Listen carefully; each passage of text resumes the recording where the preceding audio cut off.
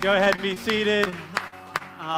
It is good to see all of you this morning, and good to be with you as we get to praise the Lord and pray together, and hopefully get kind of focused and refocused here on what God would have for us this season.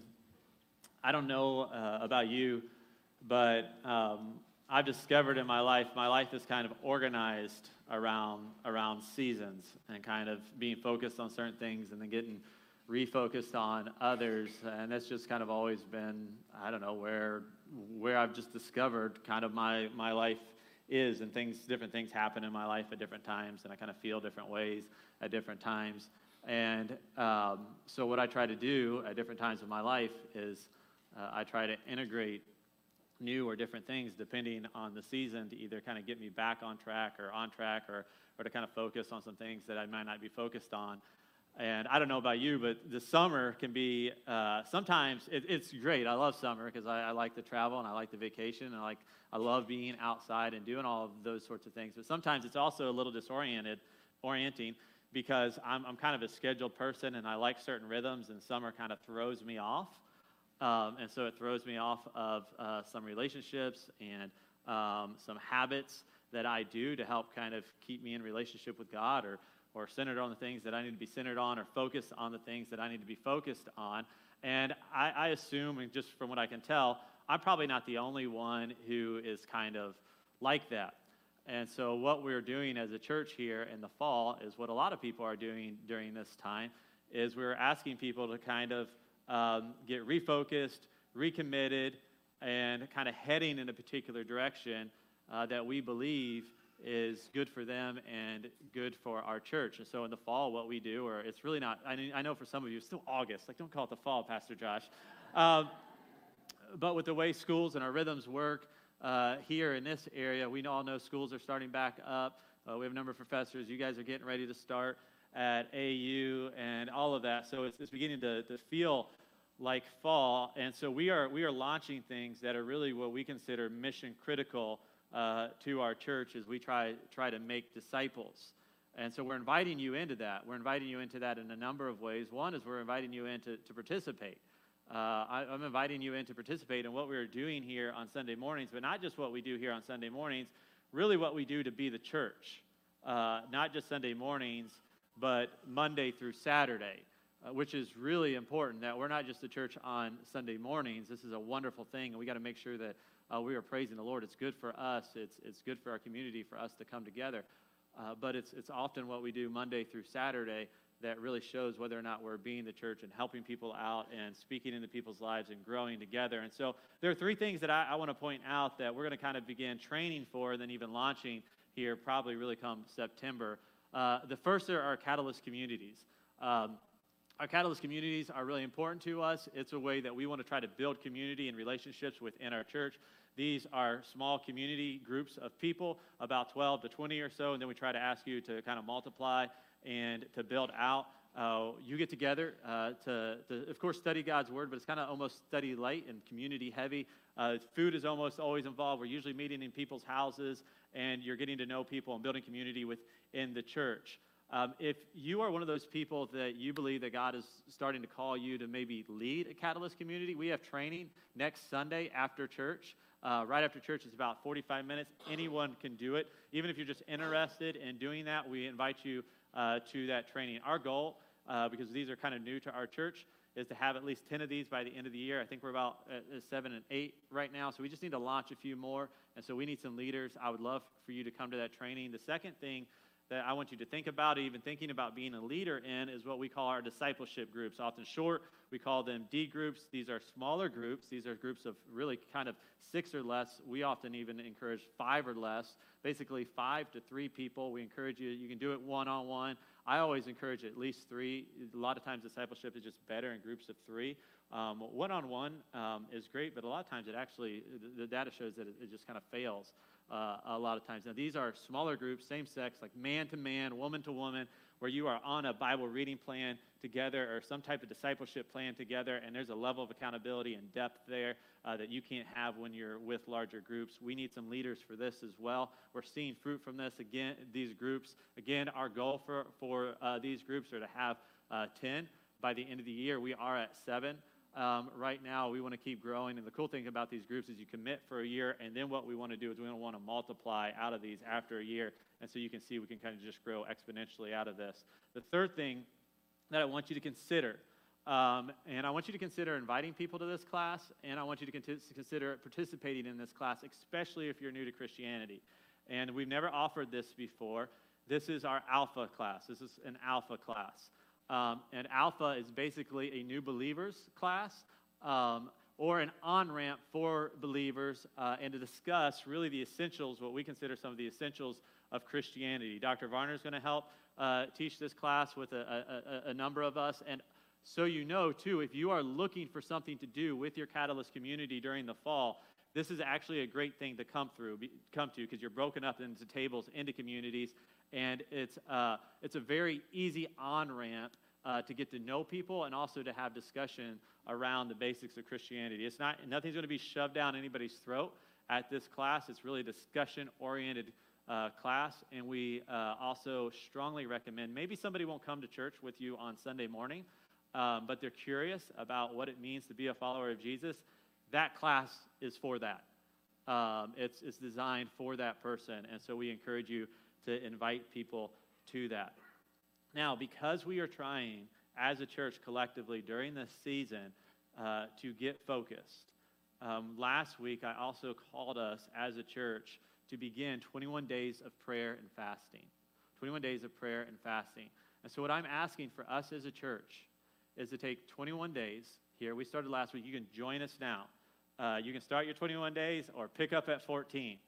But I'm asking that all of us, that we refrain from something and replace that something with prayer. So we fast and replace it with prayer so we can focus on the presence and God's purpose for our life during this season over the next couple weeks as we gear up for this season of refocusing and focusing on the Lord and God's presence. Here's some ideas, some brief ideas of what you can replace or what you can get rid of and replace with prayer.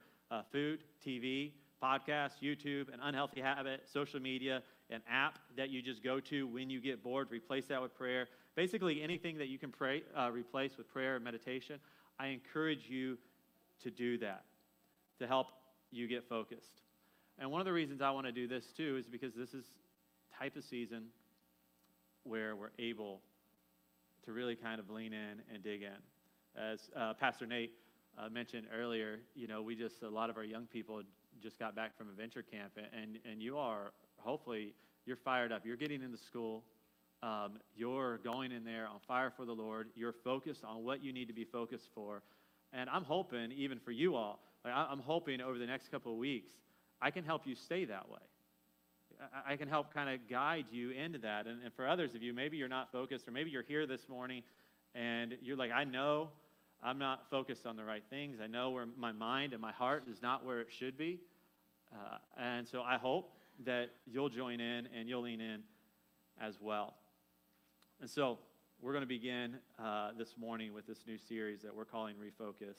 And we're trying to focus our hearts and our minds.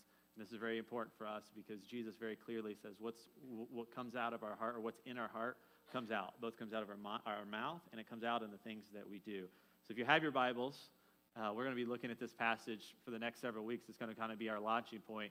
It's 2 Corinthians 6. 2 Corinthians 6, I'll begin in verse 14, and I'll go through chapter 7, verse 1. These are Paul's words to the Corinthians church. He says this to them. He says, "Do not be unequally yoked with unbelievers. For what partnership has righteousness with lawlessness? Or what fellowship has light with darkness?" 3 words here I want to point out that Paul emphasizes, I think, are yoked, partnership, and fellowship. For a moment, we're just going to focus on yoked, which all of these words are related for Paul in the sense in which he's talking about. We don't have yokes anymore, at least we don't use them. A yoke is placed on a large plow animal, typically two large plow animals, and they need to be the same type of animal, and they need to be, and the yoke is supposed to keep them heading in the same direction. But the problem is, if you put a yoke or two yokes, a yoke beside each other, on two different types of animals or animals of unequal strength, what will happen is that these animals will be pulling and they will be plowing at different speeds, and actually even sometimes in different directions, or they won't work together or refuse to work together because they are a different kind of animal, and so they'll try to pull apart and they'll break the yoke, and so it just doesn't work. They understood this very clearly in the ancient world, those who had the farm and to be a part of this. And what's interesting is yesterday, Emily and I were talking. We went out to lunch. We went down to Nashville, Indiana. I'd never been there. I didn't even know there was a Nashville, Indiana, actually, until I moved back here. We were there for our anniversary because today is our 12th anniversary. So yeah, you can congratulate Emily on her way out for 12 years. But we at lunch, she was asking. She's like, so what advice would you give somebody about marriage? Like, what's the one thing that you would give? And, I was kind of thinking, and I do marriage counseling, like, I'm thinking about all the couples that, I've sat down with, and I'm like, well, sometimes different things to different people, and she's like, it's pretty clear, I think, to her, of what she would say, and I think this is probably the best piece of advice that I would give to a couple of premarital or even in the midst of marriage here. And she said, you always want to make sure you're on the same team. You always want to make sure that you're on the same team. And Paul understands this. And what he's saying here, in the midst of life in general, but especially, and I'm going to say this is like a kind of a side thing on this, but in marriage, you discover this. Like, if you're not heading the same direction, it makes life very difficult. And if you're not heading the same direction, you'll actually end up in different places. And that's not a very good place to be. Whether you're married or not, just when you're partnered with people or things or thoughts, or when you think about your spiritual life, if you're partnered with people, not heading where you want to go, it makes life extremely difficult. It makes life extremely uncomfortable and extremely hard. And what Paul is saying here, and not only do you want to do that in marriage, not only do you just kind of want to do this in life. So this is kind of weird. Like, follow me here, Jason. I'm getting text messages right now. I didn't turn off my text messages. I just got like from somebody who was listening, just saying like, right on. So yeah. So I usually turn it off. It's like popping up here. I used to turn everything off when I was a youth pastor for that reason, and I forgot to this morning. So I'm like distracted now as this stuff is coming up. So follow me as you are distracted. Paul is talking about this in a physical sense here, but also in a spiritual. Right? We separate the two. They should not be separated, because here's the thing. It is really easy to get dragged down and distracted in life. It just really is. And so what he's saying is, be careful about who and what you're partnering with your heart and your mind. Be careful what you're doing spiritually. He continues in verse 15 to emphasize this. He says, what accord has Christ with Belial? Now you've probably like what in the world is Belial? Because I'm like that when I read that originally. And Belial is actually another name for Satan, which is really interesting. It's a description of Satan, or a characteristic of Satan. And the word actually means worthless. And so what Paul is saying here is that why are we engaging in what seems like, or can be, or actually are worthless activities? And what he says is actually like that's Satan actually wants us engaged in those sorts of things in our lives. Like, he wants us distracted. And that's one of the things he does, which I think is really interesting, because I think for like our times, that is probably the thing that Satan does. It keeps us involved in all of these worthless activities and keeps us scrolling or keeps us bored or keeps us like just chasing after things that do not matter. And he goes on and says, or what portion does a believer share with an unbeliever? What agreement has the temple of God with idols? For we are temples of the living God. This church is a great place. This building is a great place. We're remodeling it and like all of those things which we desperately need and is wonderful. But what Paul is saying here is he's saying like this. He's not talking about this place that we come into. And I think there's a reason to give reverence when you come into certain spaces and to kind of make them sacred in the way that we walk into them. But the point is that you are God's temple. Your body, your heart, your mind. The building is not. And so God goes on, and Paul says this. He said, as God said, and what he's doing here as he continues, he's stringing together a bunch of Old Testament promises that are contingent on people obeying God. And so here's what he says God's going to do if we obey him and set our lives aside for him. He says, I will make my dwelling among them, and I will walk among them, and I will be their God, and they shall be my people. And so in other words, God wants to make his presence known to you. That question, I love that question that John was asking, like, when have you last heard from God? So this is part of the reason we're doing the 21 days of prayer and fasting, not just so that you go and talk to God, but so that you'll set time aside to listen to him. He wants to make his presence known. Therefore, go out from their midst and separate from them. In other words, don't focus on what everyone else focuses on. Don't do what everyone else does, says the Lord. And touch no unclean thing, and I will welcome you. I will be a father to you, and you shall be sons and daughters to me, says the Lord Almighty. Since we have these promises, beloved, let us cleanse ourselves. Let us refocus from every defilement of body and spirit, bringing holiness to completion in the fear of God. One of my goals for you, it's one of my goals, is to stay focused for the long haul. There's this phrase used for Eugene Peterson when he died, and they said one of the things that he did, and I think he might have wrote this himself, but one of the things that people valued about him is this idea of he set out after long obedience in the same direction. He set this goal to follow Christ and to be a godly man and to write in a godly way and to lead people towards God. And he did that, although we know how difficult it is. We struggle in the same ways people have always struggled. And this is why the Bible is still relevant, and it will always be relevant. It shows us our hearts. It shows us our minds. It shows us who we are as people and what we struggle with and what we think and what we feel.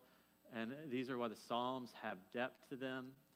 David himself, we'll pull from David here in a little bit again, but David even says, how long must I wrestle with my thoughts? This is a man after God's own heart. Day after day, I have sorrow in my heart. How long will my enemy triumph over me? This is a common experience of people wrestling with their thought life, of people wrestling with the depths of their heart and thinking like, man, this is just not what it should be. My heart's not what it should be. Paul himself, who's like the super Christian, right? I mean, he's written about 25% of the New Testament. The church, Paul's the one who wrote 2 Corinthians here.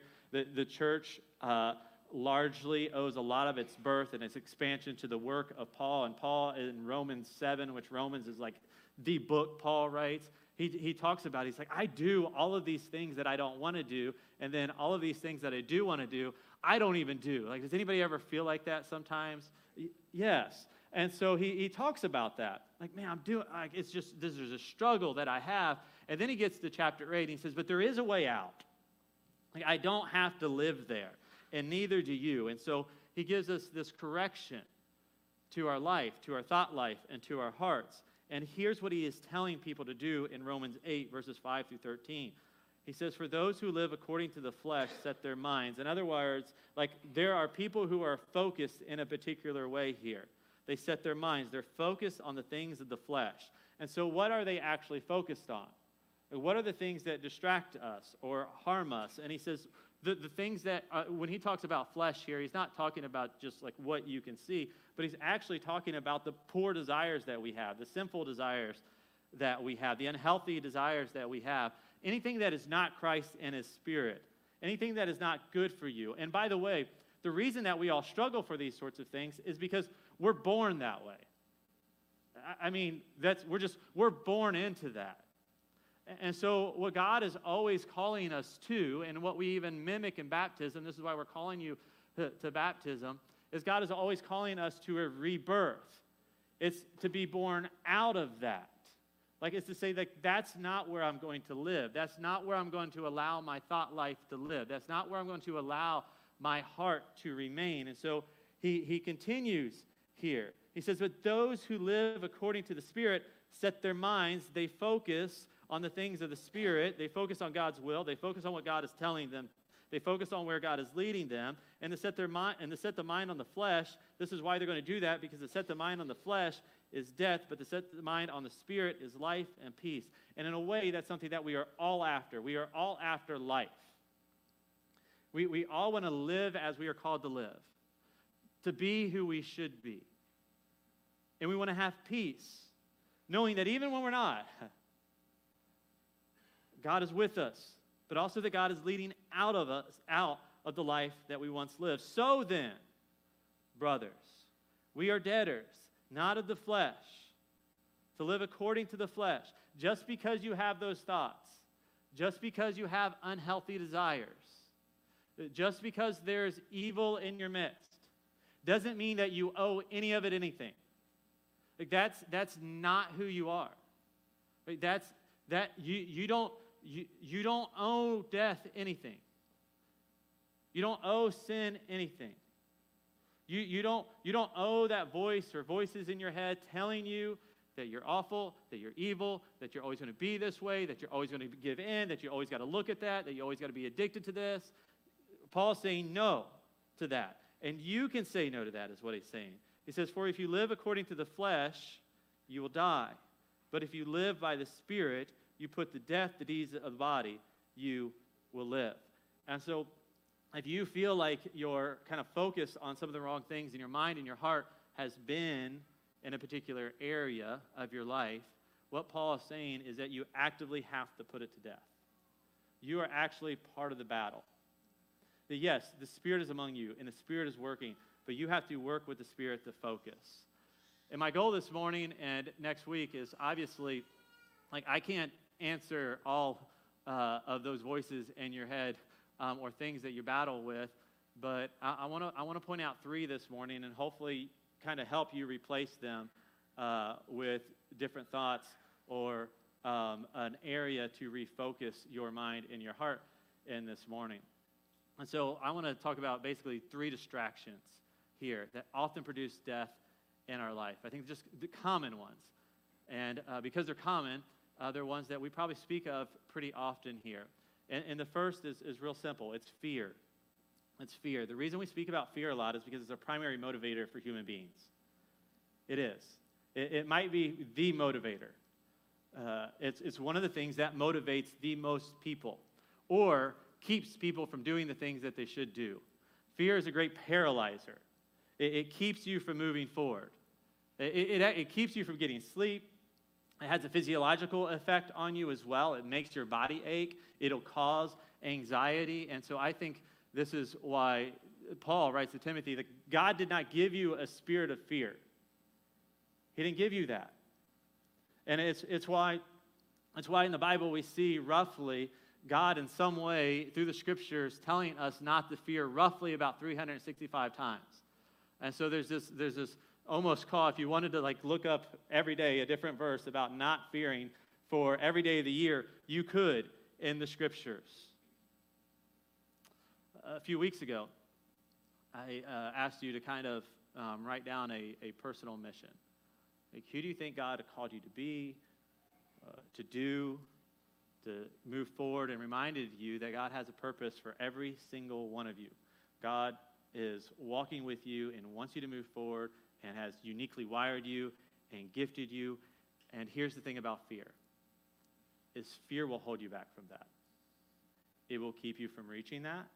and it will keep you from moving forward. It'll keep you from doing the things that you know you can do, the things that you're called to do, even things that you know, I should not be afraid of this, but you're just simply not doing. A couple weeks ago, we were at Dale Hollow. I love going to the lake, so that's what we did for our vacation this summer, and so we went to the cliffs one day, and we were at the Wolf River and the cliffs, and there's like these different levels of cliffs. Starts probably like the small one starts anywhere from like 10 to 12 feet, and then it probably goes up to like 20, 30, 40, and I think up to like 50 or so feet, and depending on the water level and stuff, and it moves up and down. And so we went there and, take our kids, and I've got 3 young kids, and so all the kids, for the most part, at the cliffs, they're all starting at the kind of the small cliff.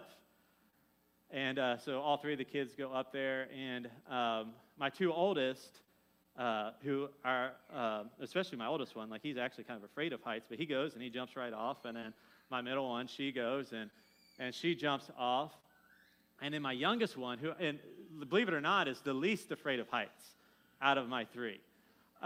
He has no problem. Like, it scares me to death. Like, I'm kind of afraid of heights. We'll be at the Eiffel Tower, Kings Island, and he'll walk right up to the end. Or if you're at a hotel, like, he'll walk to the edge and just look over. Like, I think you can fit through those bars. Be careful, But he doesn't care. So but he walks up to the edge of the cliff, and he looks, and he goes to jump, and he just freezes.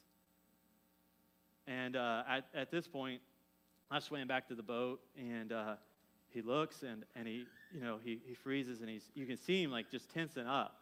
I mean, he walks back, and he stays there. And a couple people jump off, and he comes up to the edge, and it's like he's kind of frozen, and you see him shake his head, and he's defeated. Like he can feel he's being defeated, and then he walks back. And he stands back, and some others go. And at some point, we're like 20 minutes into it, and there's boats around. People are like cheering for him, because at this point there's this 5-year-old who just keeps walking back and forth. And one lady, no joke, I think it was her granddaughter, just starts screaming, "Girls are doing it!" Like I'm like, I don't know what that means, but I'm not gonna. But so he does. We get about an hour into it, and at this point I'm like, "Hey JT, like, don't worry about it. Just come down. Like, just come down." But he refused, and so he finally, about an hour in, he goes up, and all these people have done it over and over again. He's watched, and we've been there, and we didn't have anywhere else to go. We're on vacation at the lake, but it was kind of getting weird just watching them go back and forth. There's some point, like, are you a bad parent or not by leaving them up there? So after about an hour, he just kind of goes and he jumps. And so I'm like, all right, well, maybe we can leave the cliffs now. And he swims back, though, and he climbs up. And so I'm like, well, okay, maybe he's going to do it again. Well, what he did is he got to the 12-foot cliff, and he just kept going. He got to the 20-foot cliff that his siblings were afraid to jump off of, and everybody else his age was mostly afraid to jump off of. He walked straight to the edge, just goes in. Did it over and over again. Like, so now we're here watching him jump off the higher cliffs and leaping off a higher cliff, and it was kind of like all it took was the one off the lower, and now he jumps off the higher. And here's the truth about our faith in general, and when it happens to fear, is one is that faith is often categorized as elite. Like, we know God is with us. We know we're going to be okay. We've seen even other people take it. But we've got to do it. And what's really cool about faith, and when you exercise faith, is when you do it once, it often leads you to do it again, but at a much higher level. So be very careful. Be very careful with how much credence you give your fears.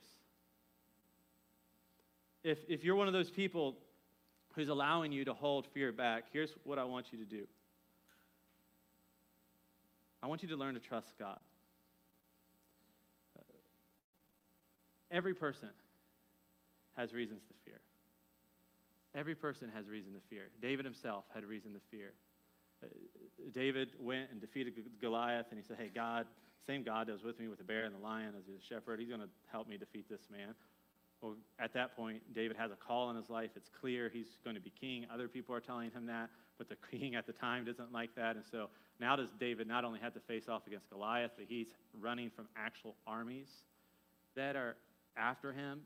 And of course, he was afraid, but he had ways of dealing with this fear as he's being pursued. And here it is in Psalm 56, 3-4. He says, when I am afraid, I put my trust in you. In God, whose word I praise. In God I trust. I shall not be afraid. What can flesh, what can people do to me? Some of you, you just might need to memorize that. It's a really easy verse to memorize. Right? When I'm afraid, I put my trust in you. When I am afraid, I put my trust in you. And so if you're partnering with fear, here's the thought that you need to change. I will trust God. I will trust God. Right? What can people do to me? In 2 Corinthians 7, that end of verse 1, what we're told to do is we're told to fear God. Right? Nothing else. No one else. So many of us, we don't do what we know that God is calling us to do. We don't believe the things that God is calling us to believe simply because we fear people and not because we fear God enough.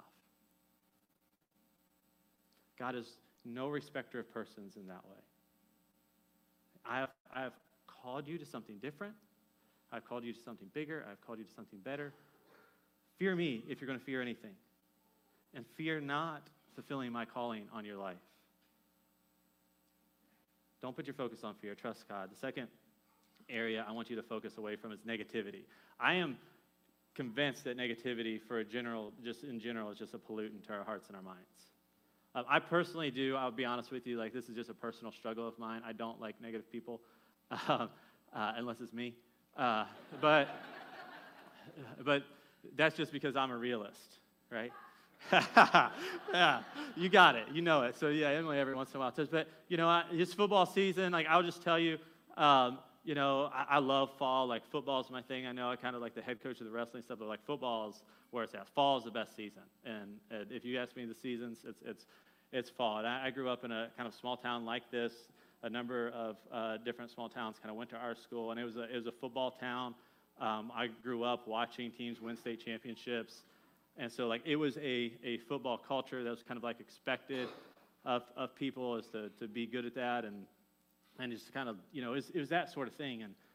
And so being a part of that culture was a lot of fun. And it was really interesting. Some things that I noticed, especially I noticed as I ended up just playing Division III and all those sorts of things. But some of the differences in people that came from different cultures and programs is growing up, I never heard we couldn't beat them. Like, I never heard when we were preparing to play somebody or to do something like, oh, we can't win. And we really lost because of that. Rarely. And I remember getting to college and people from different programs and stuff like that, if there'd be a big game or whatever. I remember every once in a while, like, hearing somebody like say, yeah, I don't know if we can beat them. And half the time, like, I would either give them an earful, like, don't you ever say that, or I'd just be like, I don't want to be on the same field as them. Like, I don't want to be on the same team.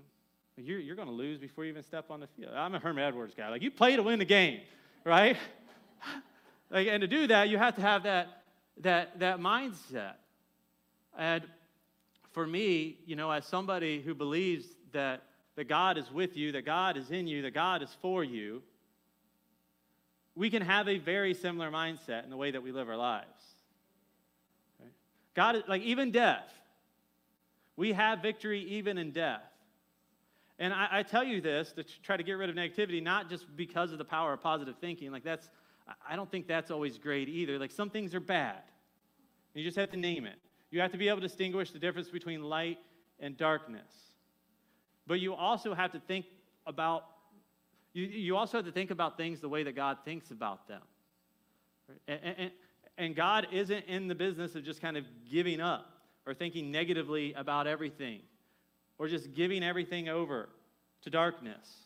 And so if you're a negative person, you might need to work really hard on focusing in a different direction. And thinking, I think more like God thinks, which is in a victorious way. So here you go. I will think more like God thinks. In Isaiah, here's a verse maybe you can memorize or think about or pray through.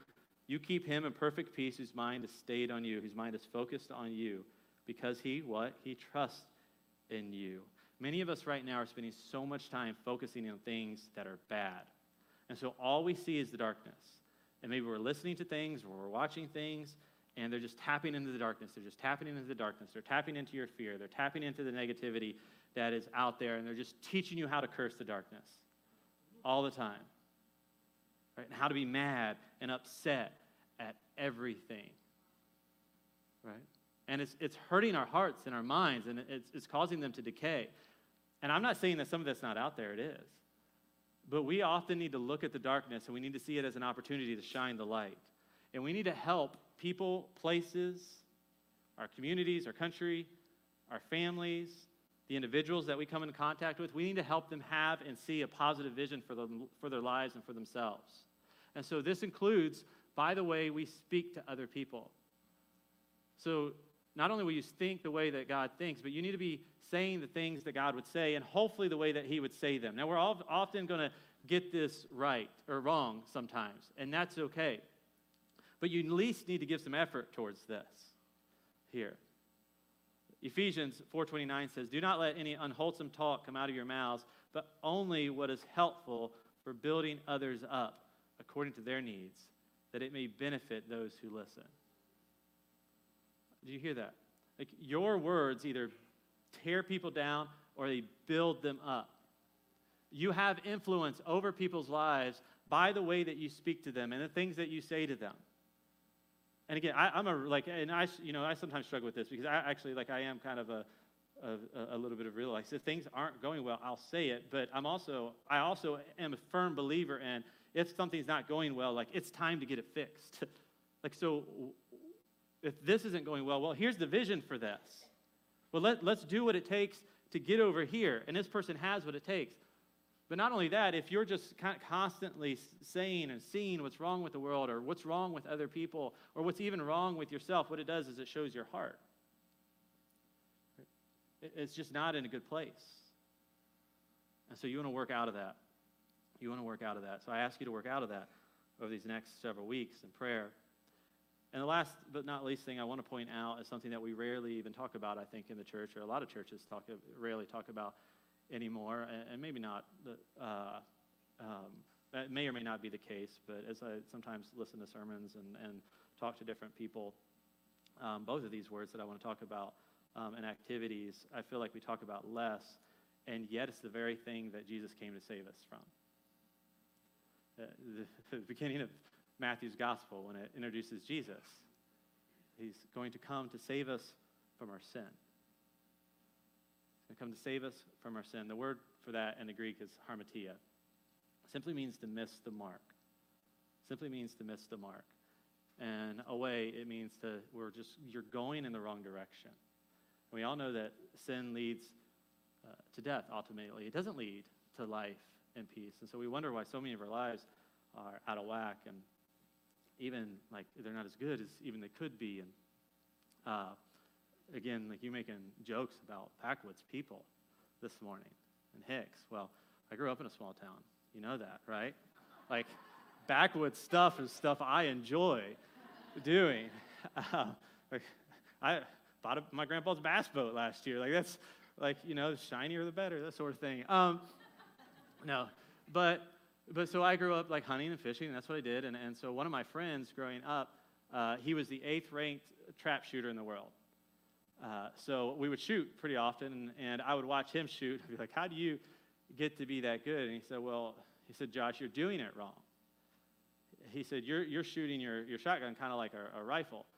He said, when you actually shoot trap, you got to follow it because it's moving, but as you follow it with your gun, what you actually have to do is you keep both eyes open and aimed at it the entire time. And then you pull the trigger when you just feel like it's the right time to pull the trigger, basically. And he said most people, he said, like you, they don't keep focus with both eyes, and they don't follow it correctly. And so, but he said, what gets you ranked in the world is knowing how to do that right. And what's interesting, I think, for most of us, and what's, I think, applicable for most of us concerning this, because many of you are followers of Jesus, it's not that you don't have kind of one eye aimed on Jesus, it's that you don't have both. Right? And so you're almost a little divided in what you're doing, and so you have this part of your life that isn't really focused, and this part that is, and sin is often creeping in, and it's can kill you. I mean, both metaphorically and figuratively. And so a sermon like this and initiative like this to get us praying and to get us fasting is to get us focused. It's to get our eyes off or divided on some worthless things and destructive things and activities, some pollutants, and to get us focused on the Lord. And for some of you, if you're new with us or if you're searching here, what I'm calling you to do is to get focused and to do what we're called to do with this next word I want to introduce to you as we look at Acts 13, because there's a response to sin that God calls us to. And these are people, when they're asking, what do we do in light of Jesus and him saving us from our sin? And Paul responds like this. He says, repent, then, and turn to God so that your sins may be wiped out, that at times of refreshing may come to the Lord. So if any of you just know, like, hey, my life's not exactly as it should be right now. My relationship's not exactly as it should be with the Lord. What should I do? Right? Repent. We don't like either one of these words a lot of times in the church, but the church's job always throughout history, this is the beginning of the church here in Acts, has always been to call people to repentance. It's not to tell people how bad and awful they are and how God hates them, but it is to tell them, right? God has a different way for you. Right? Sin will destroy you. Sin will cause death. So now's the time to turn. Now's the time to change. Now's the time to make some decisions in your life, to turn from sin and to God. And so the commitment that I'm asking you all to take, if this is piercing your heart, your mind, is to turn to what God wants for your life. Turn to God. It's then what we're told that times of refreshing will take place. So here's my question as we kind of land the plane here. Do you thirst for something more? Do you thirst for better?